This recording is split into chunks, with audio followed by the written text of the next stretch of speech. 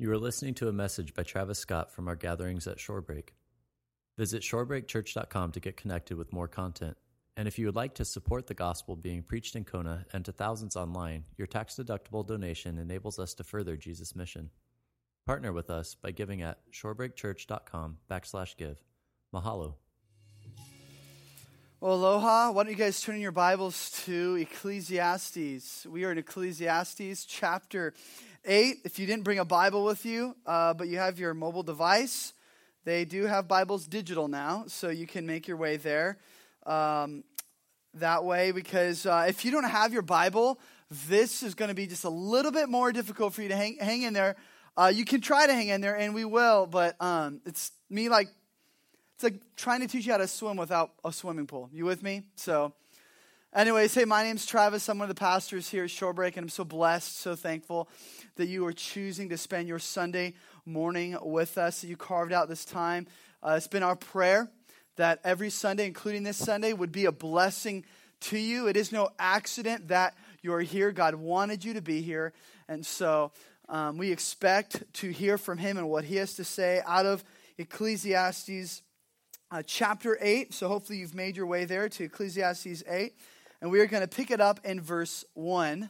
Ecclesiastes chapter 8, verse 1. And why don't we all stand right now for the reading of the scriptures, for the reading of the word of God. Verse 1. Who is like the wise? And who knows the interpretation of a thing? A man's wisdom makes his face shine, and the hardness of his face is changed. I say, keep the king's command, because God's oath to him.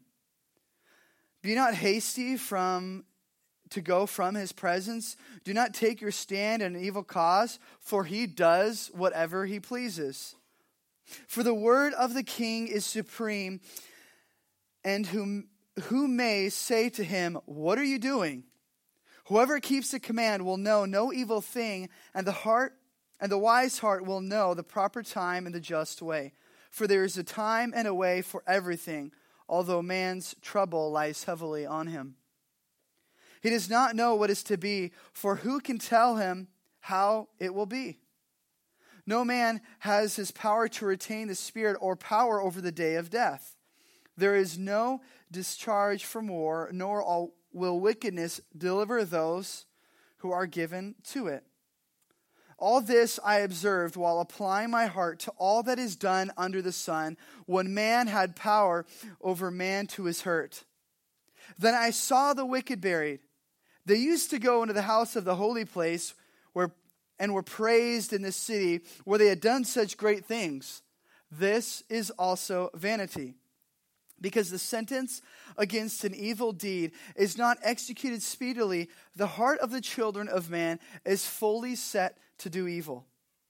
Though a sinner does evil 100 times and prolongs his life, yet I know that it will be well with those who fear God, because they fear before him. But it will not be well with the wicked, neither will he prolong his days like a shadow, because he does not fear before God. There is a vanity that takes place on earth, and there are righteous people to whom it happens according to the deeds of the wicked, and there are wicked people to whom it happens according to the deeds of the righteous. I said that this is also vanity. I commend joy. For my man has no good thing under the sun, but to eat and to drink and to be joyful. For this will go with him in his toil through the days of his life that God has given him under the sun. When I applied my heart to know wisdom and to see the business that is done on earth, now neither day nor night does one's eyes see sleep. Then I saw the work of God, that man cannot find out what is done under the sun. However much man may toil in seeking, he will not find it out. Even though a wise man claims to know, he cannot find it out. Let's pray. Heavenly Father, thank you for the scriptures. Thank you for your word. Thank you, God, that you have spoken to us, and it is through your Bible. So let us have ears to hear what you would speak to us this morning. We do ask for wisdom, and you tell us that if we ask for wisdom, you will give wisdom to us. Not for the sake of intellectual religion, not for the sake of being smarter, but God, so that we would know you deeper, so that we would love you further, and so that we would realize and grasp the love that you have for us that is through your Son, Jesus. Jesus, thank you for coming to this earth, leaving the riches of heaven and the wealth that you have as King, and making yourself a servant on our behalf. Jesus, would you help me to be faithful to teach your word? Would you help me to speak not just with my own wisdom, but with the wisdom from your scriptures through the power of the Holy Spirit? God, we ask that you would be glorified in this time. We don't want this just to be another Sunday where we play church, but truly to have an encounter with your glory and to see you so that you would be glorified, Jesus, for you are great and you are mighty and you are powerful. We all pray this in Jesus' name. Amen. Hey, you guys can take a seat.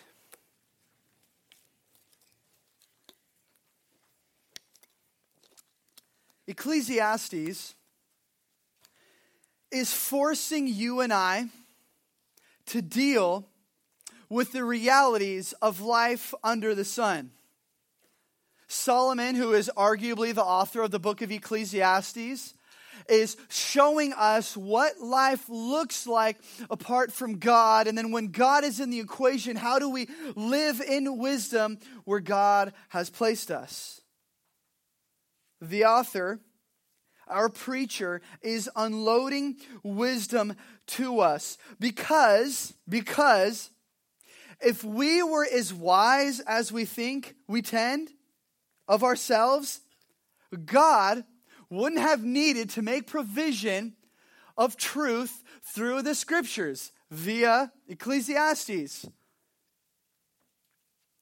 If we had the wisdom that Solomon had, there would be no need for us to read Ecclesiastes, right? But because of our own sinful depravity, we all need the sobering reminder of wisdom that comes from God's word found in this book of wisdom literature. What Solomon begins with in our study this morning, the beginning of chapter 8, is the vanity of placing our hope in kings and the leaders of the earth.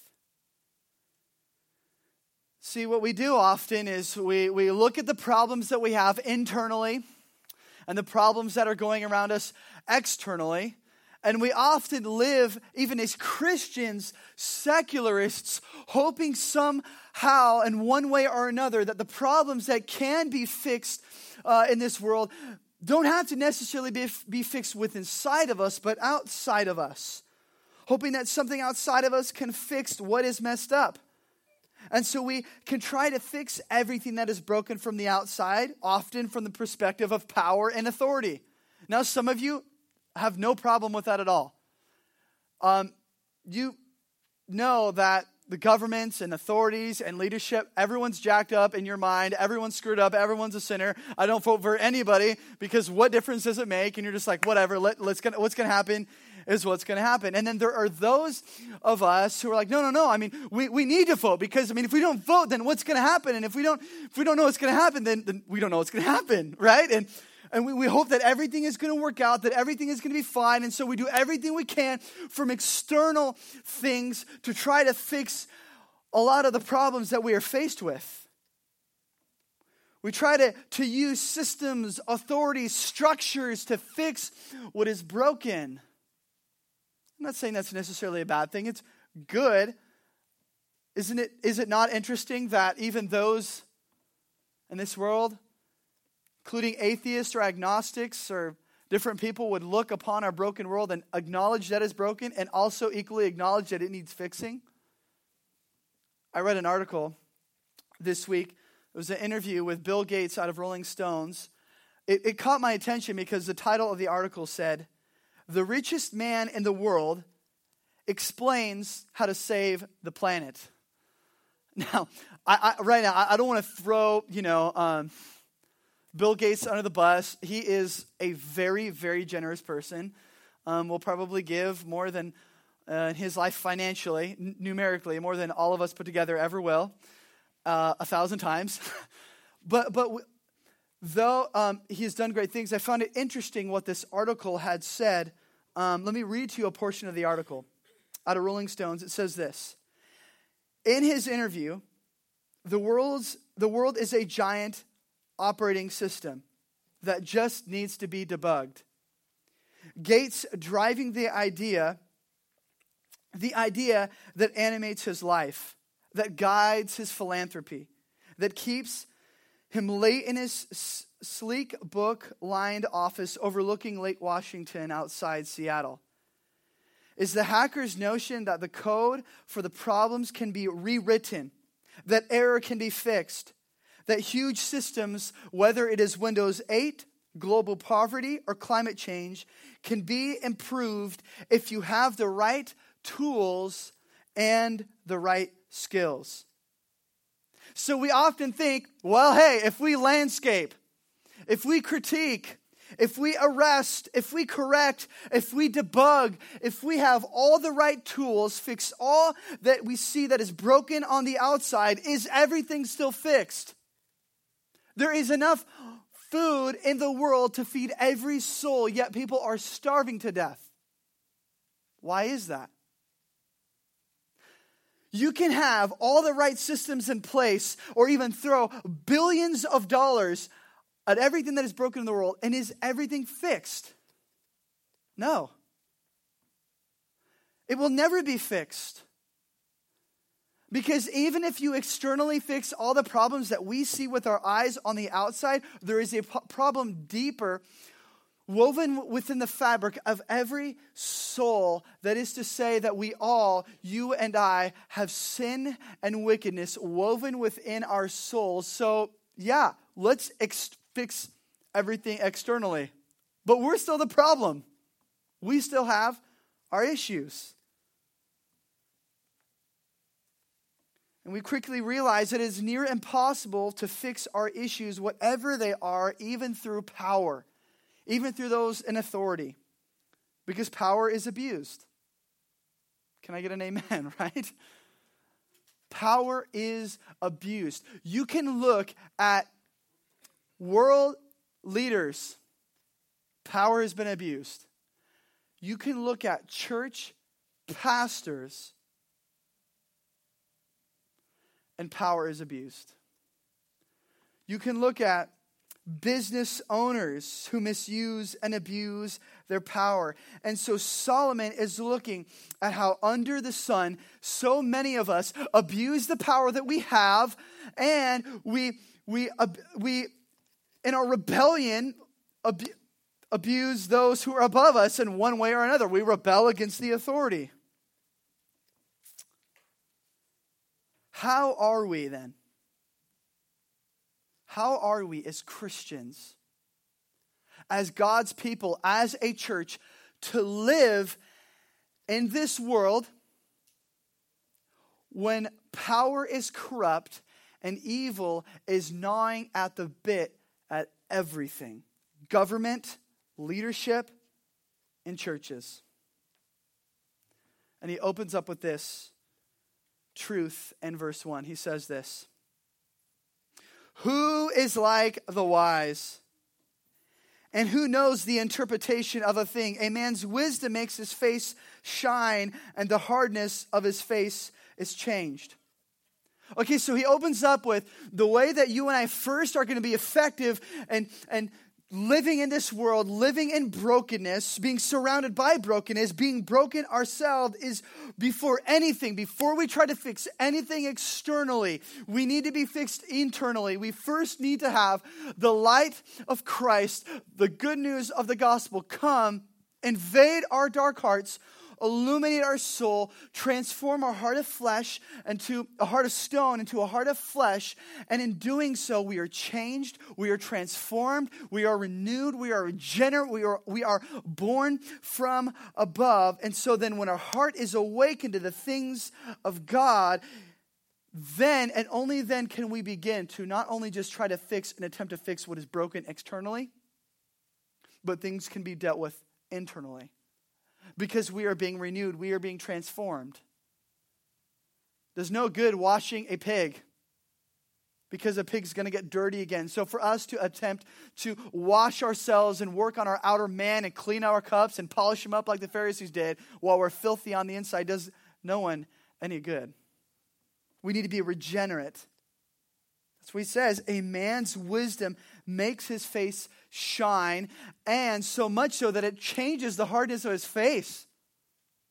That when the gospel comes and illuminates in our dark hearts, there is a visible, even oftentimes, change of a person. There is evidence that their life has been changed and transformed. So here, moving on, with that idea in mind, using the government as the example, he uses government. You can use anything, any position, your boss, your spouse, insert whatever. It's the idea is someone who is in charge. He says this, I say, in verse 2, keep the king's command because of God's oath to him. Do not be hasty to go from his presence. Do not take your stand in an evil cause, for he does whatever he pleases. For the word of the king is supreme, and who may say to him, what are you doing? In these verses, the core of what he is unfolding here is this truth of submission. I know you're really excited to talk about submission. It's like the favorite topic. I can't wait to talk about submission in church on Sunday, because it's not popular. It's not popular at all with our bosses, with government, with law, and all of these things. But he says in verse 4, something that's a little bit depressing for those of us who are not in high official places. For the word of the king is supreme. Better than you. The word of the king has more power than your words do, he says. Who may say to him, what are you doing? See, there is this part of us, within all of us, where we have pride against authority. We have an arrogance. And it doesn't have to be taught, right? Like, it's just something that is intrinsically known. You, those of you who are parents, know full well, you don't have to teach your kid to be rebellious, do you? Hey, let me teach you, son, how to be rebellious against my authority. No, they know it. You have to teach them, if anything, to submit, to be respectful. And even if the authority is pretty good, we all, deep down within our souls, have this stick it to the man mentality, to quote School of Rock, which is a great movie for the record. We all have this idea like rebellion is good, authority is bad, and we should never submit to authority. I felt that way when I was trying to start like this punk rock band when I was in junior high. We had the drums in the garage, and we would all have our guitars and like, we hate authority, authority's stupid. And then it came to a point where we needed authority in the band. And so it's like, all right, well, who's going to be in charge of the band? And then one of the guys like, I'll be in charge of the band. And the rest of us like, no, you're not. Authority is stupid. And the band fell apart, right?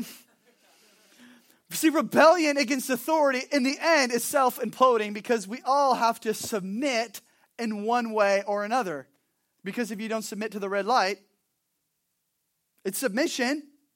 It doesn't go so well, does it? It's tax season right now. If you haven't submitted to the IRS really soon, you better, because if not, it's going to go badly. We all have submission. But the truth is, we all in our hearts have this stick it to the man mentality. We do. A few weeks ago, as we were just finishing up dinner at the table, and we were having a conversation, and one of my sons barked orders at me, barked. Hey, Dad, I want ice cream. What do you say? Now.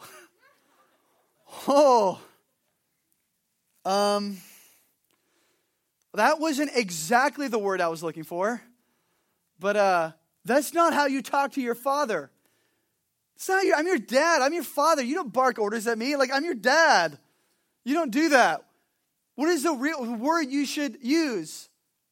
It's like, can I have ice cream now? Please. As if somehow that would soften the blow.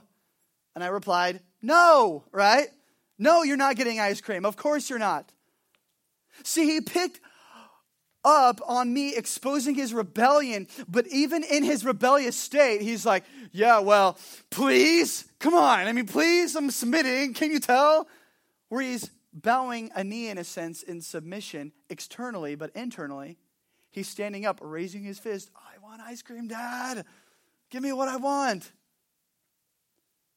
But that is often how we all submit to our bosses, to those in leadership, to those in government. Yeah, I'll submit. Not. Or we might be bending the knee, but on the inside, we are in pride and in arrogance, raising our fists at those in leadership. He was saying the external thing, but internally he wasn't submitting, because submission is more than just saying the right words. Submission is the aim and the direction of your heart. That is to say, that we would stay low, that we would be lowly, that we would esteem others better than ourselves, even if they're not better, so that it doesn't get to our head, so that we're not a prideful people. And he says this in verse 3, do not be hasty to go from his presence. Do not take your stand in an evil cause, for he does whatever he pleases. So he says, when it comes to respecting those in authority, don't be careless. Don't be brash.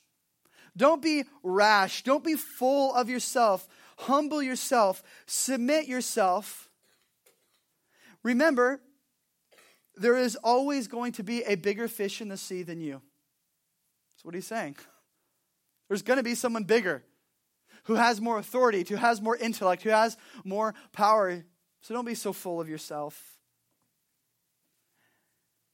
And then he says this in verse 5, talking about submission. Whoever keeps a command will know no evil thing. And the wise heart will know the proper time and the just way. We don't submit to everyone. When we were talking about submission this morning, don't think, all right, I need to submit to my boyfriend. No, you don't. He's your boyfriend. He's not your husband. Don't submit to him. Don't submit to a person who is requiring you to be disobedient of what the scripture says. We are talking about biblical submission. So as far as what the Bible says you should submit to, you submit. The moment it becomes a sin, the Bible would say you don't submit to that. So the government says, hey, you got to stop praying, got to stop gathering on a Sunday morning and stop preaching the word. Well, guess what? Not going to happen.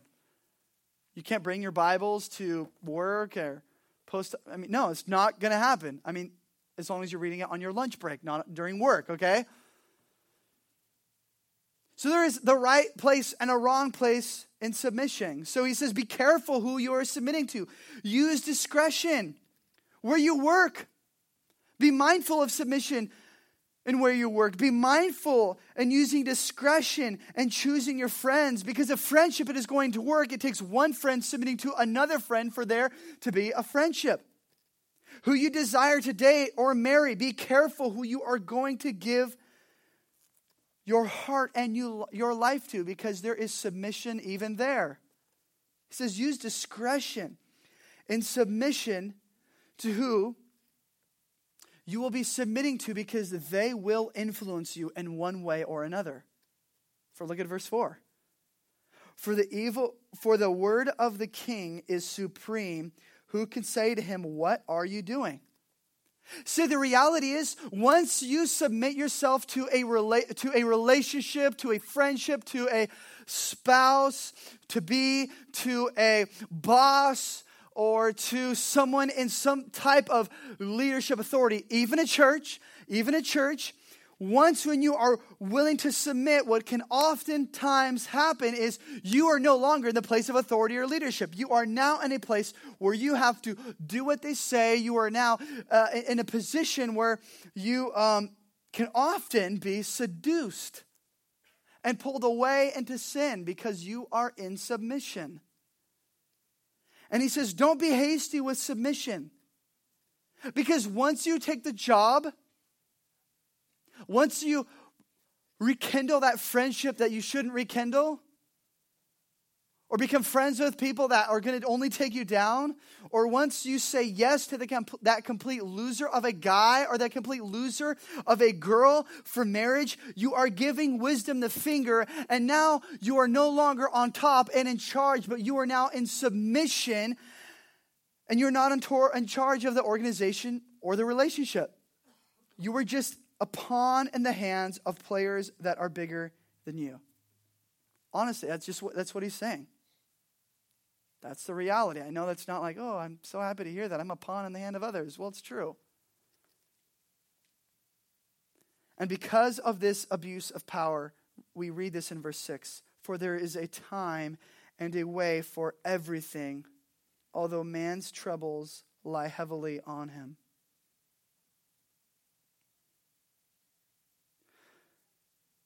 Talk story with those who said yes to the wrong boss. Talk story with those who open up their life in submission to friends that they never should have.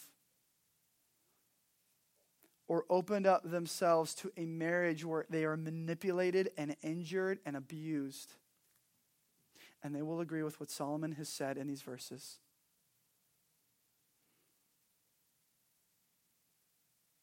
They would agree that it lies heavily on them because of their trouble. Please be careful.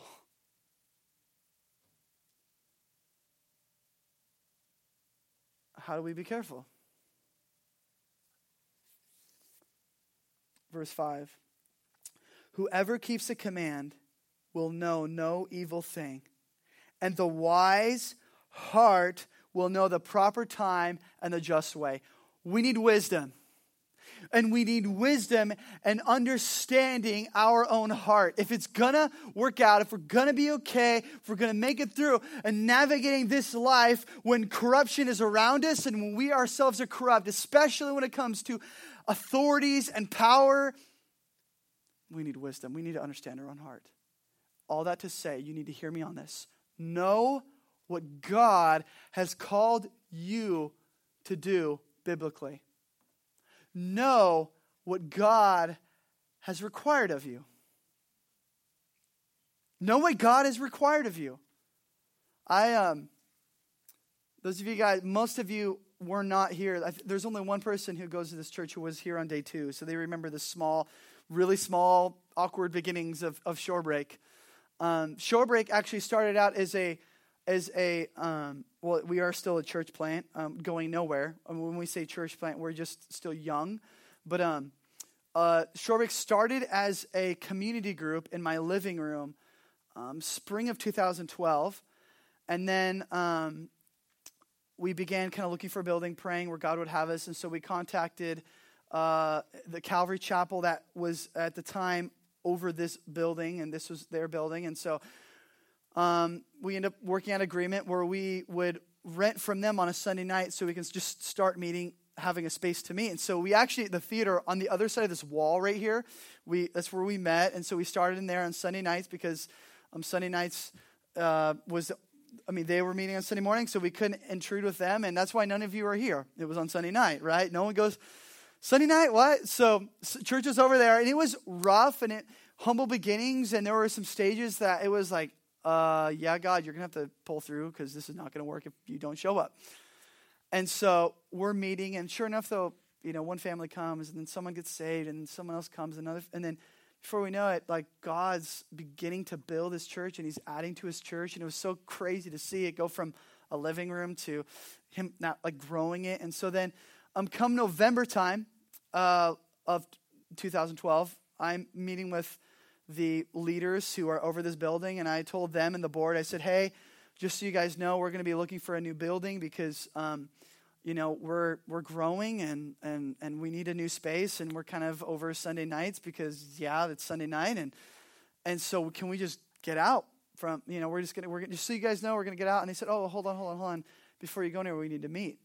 And so I met with the pastor and their board. And so they sat down and shared with me, hey, we're actually tired. We feel like we're kind of done. And Shorebreak's, God's clearly building, Shorebreak, and he's showing up and he's doing something special. Like how would you guys feel about taking, this church and assuming the building and assuming the people and everything and kind of having them merge under it? And I was like, wow, like that's pretty cool. Like pretty daunting and fearful at the same time. But as exciting as it was at first, I knew what God had required of me. I knew what God had biblically called me to do. And so I sat down with them and I had conversation with them. I said, hey, listen, I'm honestly honored that you asked, but there are certain things that are going to happen because our vision as a church, God called us to plant this church to make much of Jesus, to amplify Jesus, and anything that gets in the way of amplifying Jesus and anything that slows down our vision of making much of Jesus is going to have to go. And so then began the negotiations for the next 4 months of, well, what about this? What about this? Well, what about this? Yes, no. And so there was this conversation, and had I not known what biblically God had called me to do before the meeting, I'm not saying these guys are wicked, but there is submission that needed to take place on both sides. They needed to submit to me, and I needed to submit to some of their requests. And it was good. It was good, but it was painful, and it was difficult, and it took a long time. And then, of course, come February 10th of 2013, so a little over a year ago, we had our first Sunday morning gathering next door, and then since then we've moved in here, and God has been faithful to do what God has done. I had to be very careful, and they had to be careful as well, who we were submitting to. We have to use discretion. Church, you need to use discretion in who you are going to submit to, because who you submit to, you're allowing them to be an influence in your life. Don't disobey and destroy what God has called you to do. Look at verse 5 again. Whoever keeps a command will know no evil thing, and the wise heart will know without a doubt the proper time and the just way. Solomon is saying that you need to know who you are in Christ and what Christ has called you to do before opportunity comes knocking at the door. Before a situation requires your submission. And when we know from the start who we are in Christ and what Jesus has called us to do, Solomon says in verse 5, our decision will be made at the right time and keep us on the path of the gospel working itself out in our life. All right, I get it. Submission. Okay.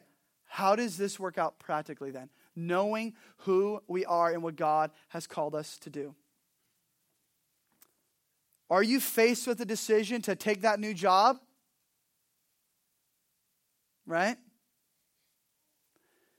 Well, okay, let's say it is a new job and you're faced with the decision, should I take the new job or not? Well, what is God required of you? I mean, are you married? You probably don't want to take a 90-hour-a-week job or a 100-hour-a-week job if you're married. Oh, you have kids? Are there benefits? Where is the boss at? Where is the boss going? Are you going to travel with your boss? Is it going to wreak havoc on your personal life or on your marriage? Or is it going to require you work like 50 hours extra overtime a week? So now you're working 160 hours a week, even though there only are around 160 hours in a week? What is it going to require of you? Or when you begin to spend time with new friends, or maybe you rekindle the relationship in an old friendship. Are they bringing you closer to Jesus? Are they bringing you into a relationship with him? Or are they pulling you down? Or are they siphoning you away because in your submission to them and your friendship, they aren't bringing you closer to Jesus. They're taking you away from Jesus. Know what God has called you to do. Or when you are in a serious relationship. Say marriage, right? For those of you who are maybe engaged to get married, let me just ask you right now, or you're in a dating relationship, are they going to guard and care for your sexual purity? Is that guy going to be a leader to you? Is that girl, does she have the same affection for Jesus as you do? Do they love Jesus the same way? Know what God has biblically called you to do. And here's the thing. You have to know what God has biblically called you to do before you're in the backseat of the car at sunset. You have to know what God has biblically called you to do before you take the 90-hour-a-week or a 100-hour-a-week job. Because verse 5 says, notice this, look at verse 5 with me. Whoever keeps a command will know no evil thing. You guys hear that? Whoever keeps a command will know no evil thing. You cannot control the seasons of your life or the times of your life, but you can control how you handle them when they come to you. Know who you are in Christ. Know who you are in Christ. So when the ministry opportunity comes, when the boss asks you if you're going to take that position, if they want to take your hand in marriage, or if you should hang out with them at that day or at that time or not, well, because you know who you are in Christ, you know the path to take. You know where to go because you have wisdom. Verse 7. For he does not know what is to be. Who can tell him how it will be? Who can predict the future? No man has the power to retain the spirit or the power of the day of death. There is no discharge for more, nor all wickedness delivered from those who are given it. All this I observed while applying my heart to all this is done under the sun, when a man had power over man to his hurt. So what are you saying here? You got to see this. Even if you are perfectly submissive, even if you do everything that God has required of you, it doesn't mean that boss is going to be like, hey man, you did such a good job. Yes, you deserve the raise.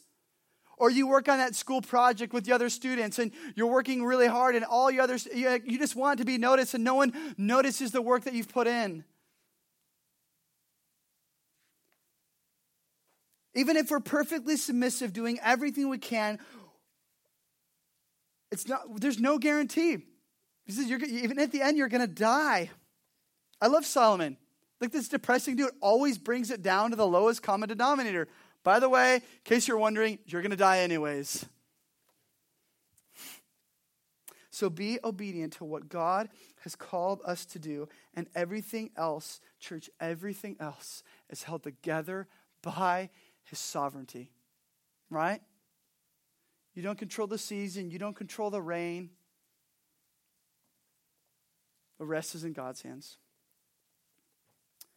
Verse 10, this is interesting. Look down at verse 10, what he says here. This is super interesting.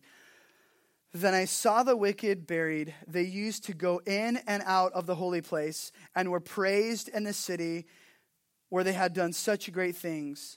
This is also vanity, because the sentence against an evil deed is not executed speedily. The heart of the children of man is fully set to do evil.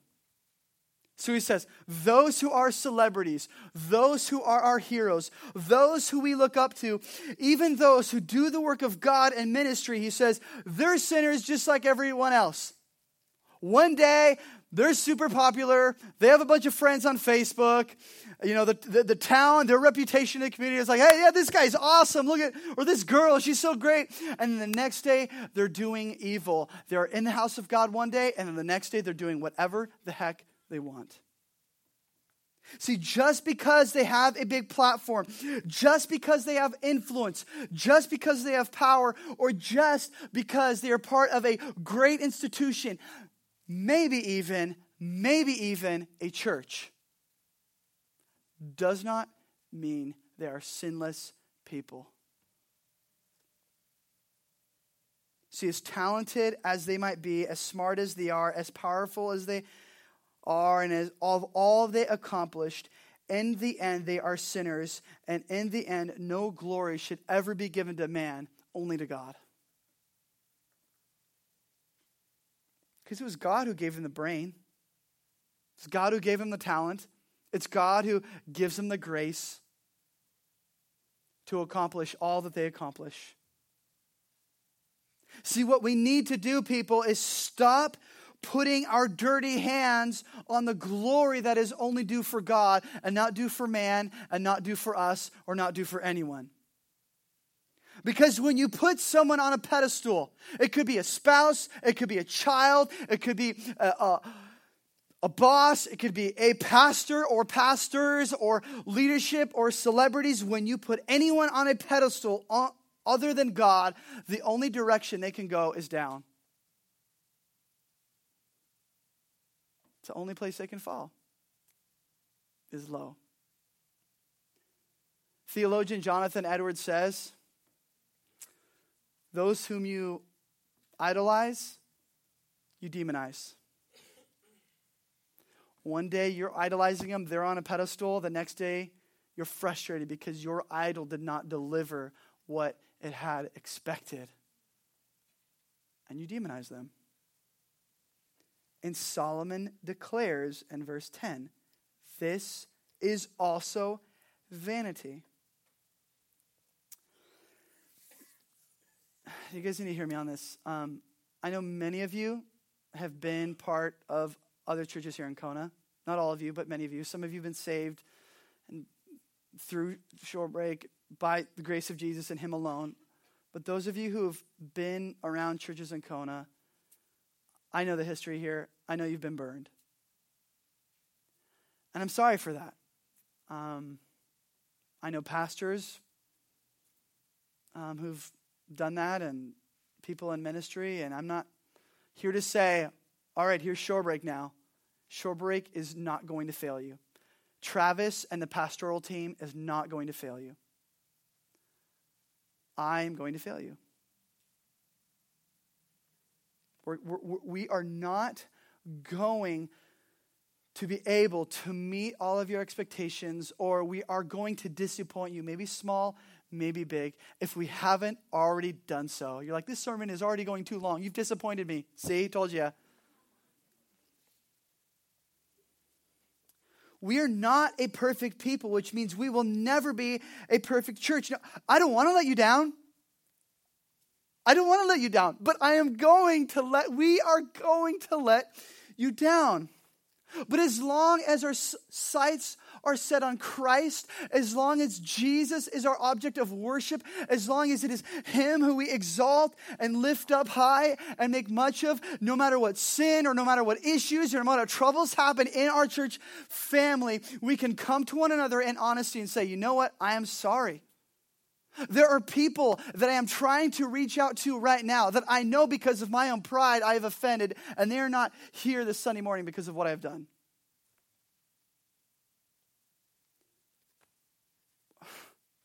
We are sinners. I am a sinner. We are going to fail you.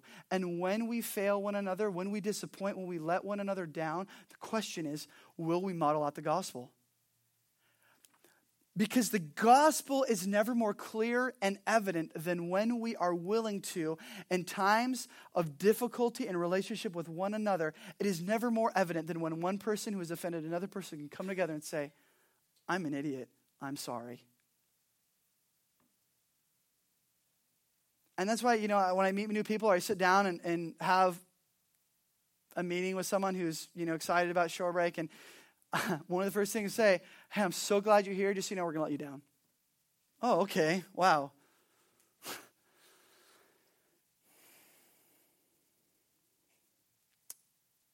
This is why we should spend more time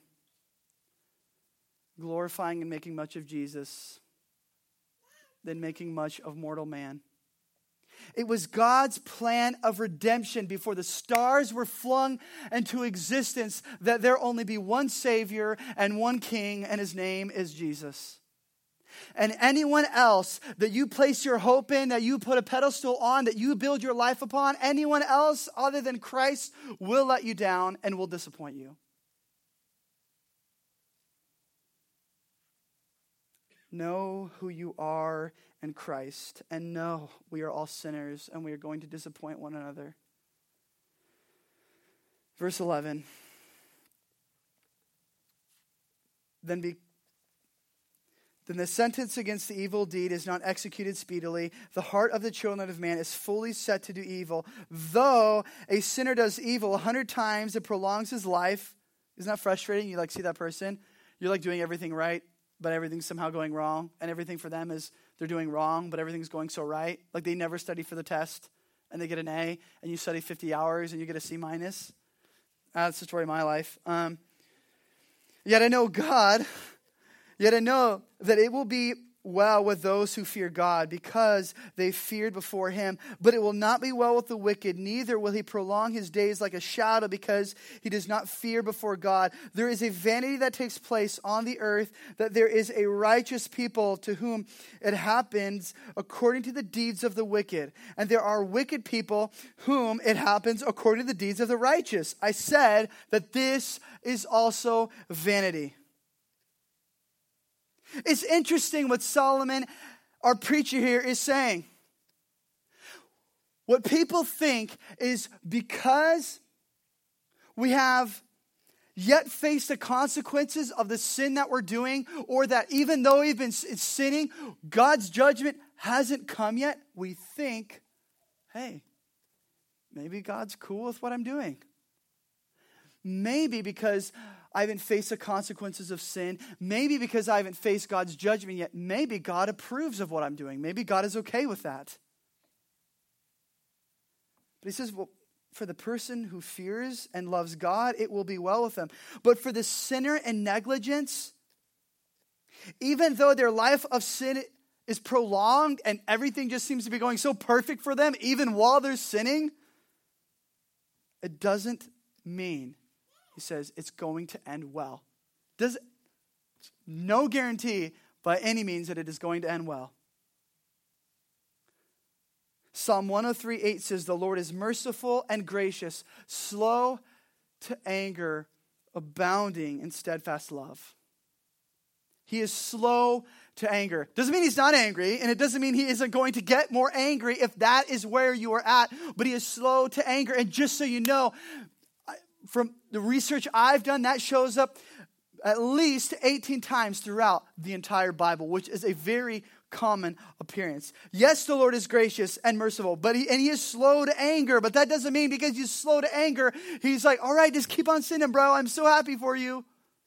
Things are going so well. If you are playing in sin, thinking God has approved of it because nothing has happened, be very careful this morning. I'm telling you right now, be very careful. Do not be deceived, Galatians 6:7.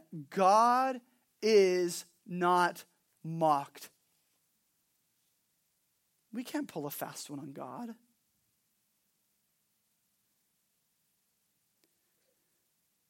Solomon tells you and I that we will see someone sin 100 times. Only good will happen to them. No bad will happen to them. But we should be very careful at looking at this temporary world without eternity in mind.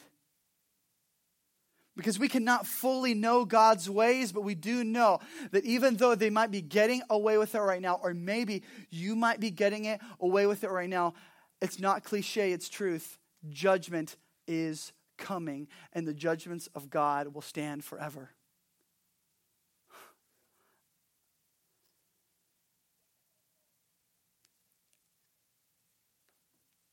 if you are that person dabbling in sin this morning so that grace may abound, stop flirting with your sin and destroy it.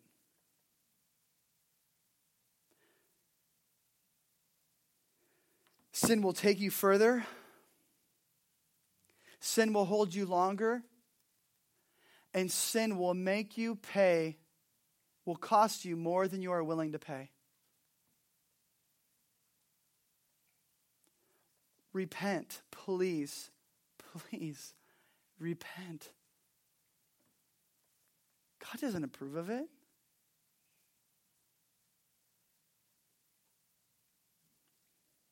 Judgment is coming. But he is gracious and he is merciful and he will forgive you and he will cleanse you. We got to wrap it up here. Look down at verse 15 here in closing. And I commend joy. I know it's been kind of heavy, right? All that to say, I commend joy. You can have joy. There is joy to be found in Christ. Christianity is, yes, about death. The death of Christ, the death of our own flesh. But Christianity is also about the resurrection of Christ and the resurrection of our dead life, which has now been brought alive in Christ Jesus. And he says, like, you can have joy. You can have joy. I commend joy, for a man has no good thing under the sun but to eat and to drink and to be joyful.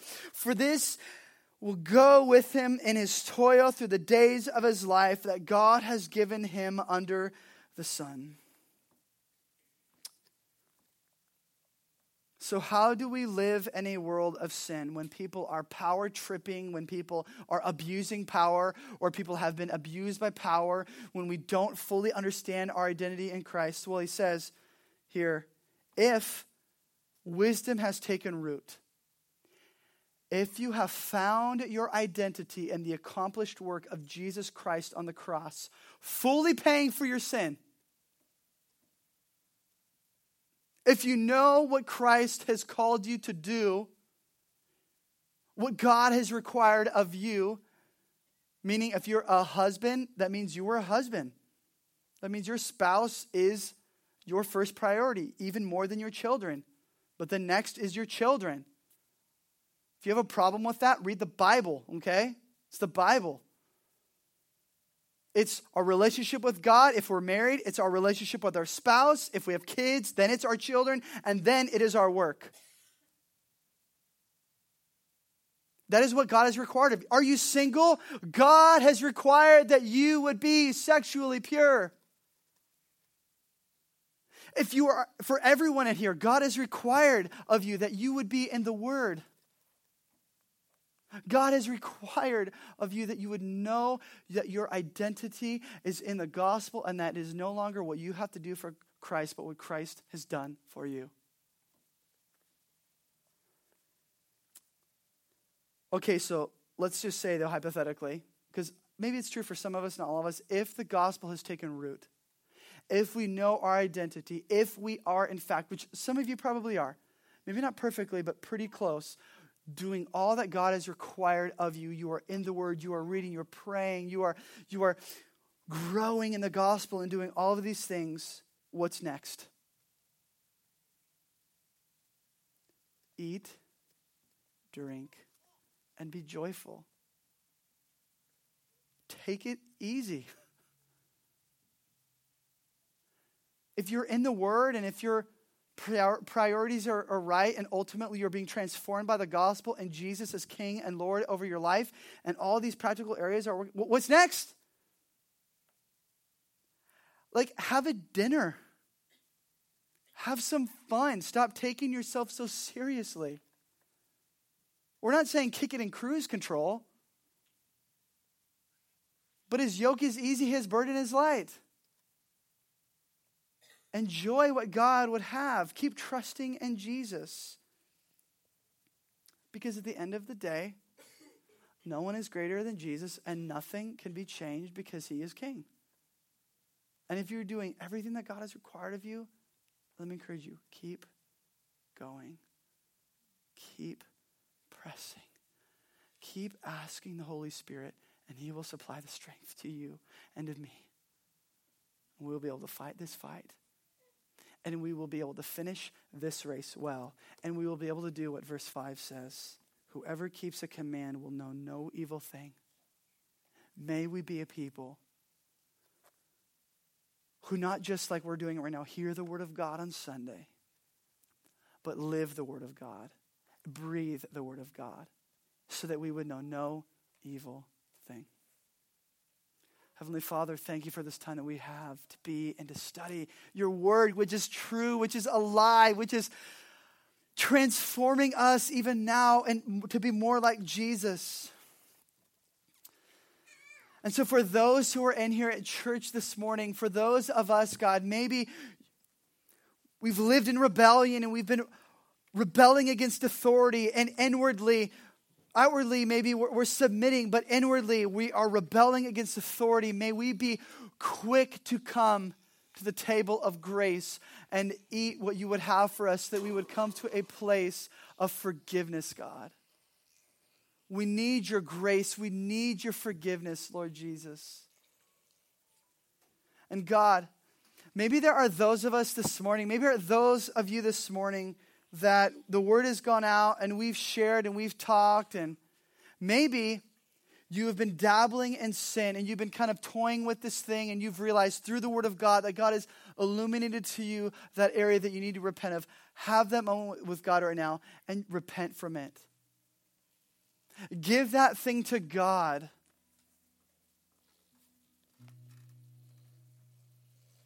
And maybe right now you are the Christian, you've fought the good fight. You are still fighting, and you're doing all that God has required of you. Rest. God gave you a Sabbath. He took a day of rest, and so should you. Enjoy. Solomon commends joy to you through the word of God. Enjoy God. Have fun. Take it easy. Don't take yourself so seriously. God, thank you for this time that we have in your word. May you be glorified. May we be continuously doing what you have required of us so that we would be far from evil. In Jesus' name we pray. Amen. We hope that Jesus is doing a work in your life from the message that you just heard. We would love to hear how you were impacted and what was impressed on your heart. Share your story by emailing connect@shorebreakchurch.com.